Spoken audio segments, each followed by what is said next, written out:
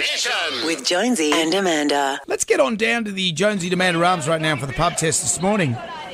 Here's one. Fining each party attendee if COVID restrictions are broken. Does it pass the pub test? Well, this law was announced yesterday afternoon. It is now in effect in New South Wales. You have been warned. Anyone gathering in a group of more than 20 will be liable for a $1,000 fine, not just the host. Yeah. Well, how does it work? How do you police this? What if 20 people are invited and you're in that 20 and 5 others turn up? What, is it your job to get out? Do you have to sit there with a counter and be completely anxious like a game of musical chairs that you'll be caught out? I don't know how they police this. It reminds me when I was at school, we used to get corporal punishment back then when they give you the strap. And one day the teacher said, anyone that talks at this table, everyone will get it, regardless of whatever. And I, as you could imagine, used to get the strap a fair bit, so I was not happy about getting it. And so I'm sitting at the table and someone spoke, I ended up getting it.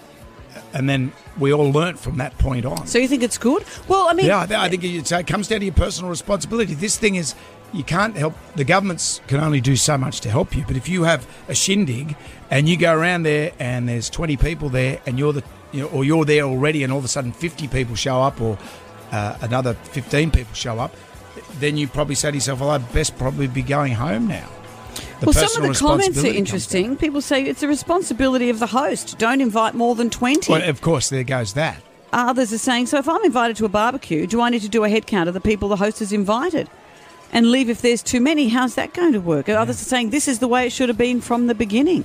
Well, what do you think? Fining each person at a party if COVID restrictions are broken, does it pass the pub test? No, it doesn't pass an ethical or moral test either. The host has to be fundamentally responsible, and then the last person through the door, if there's more than 20, has to be the person responsible. How can you find the first person there when the number 21 person walks through the door? I really don't think it's overly fair. Admittedly, the host of the party needs to keep this sort of stuff under control, but finding everybody, I think it's a little bit over the top. I think if we're all fair income about it, it's probably not a bad idea. Then it means if you're getting invited to a party and you probably know you shouldn't be there or you're not asking the right questions and you're dumb enough to go, cop the fine. Although if you're at a dud party, you could get out of it, couldn't you? Oh, there's 4 of us here. I'd better leave. No, but there's only 4 of us. And it's your family. No, sorry, guys. I don't want to put any of you in danger. Jam Nation With Jonesy and Amanda.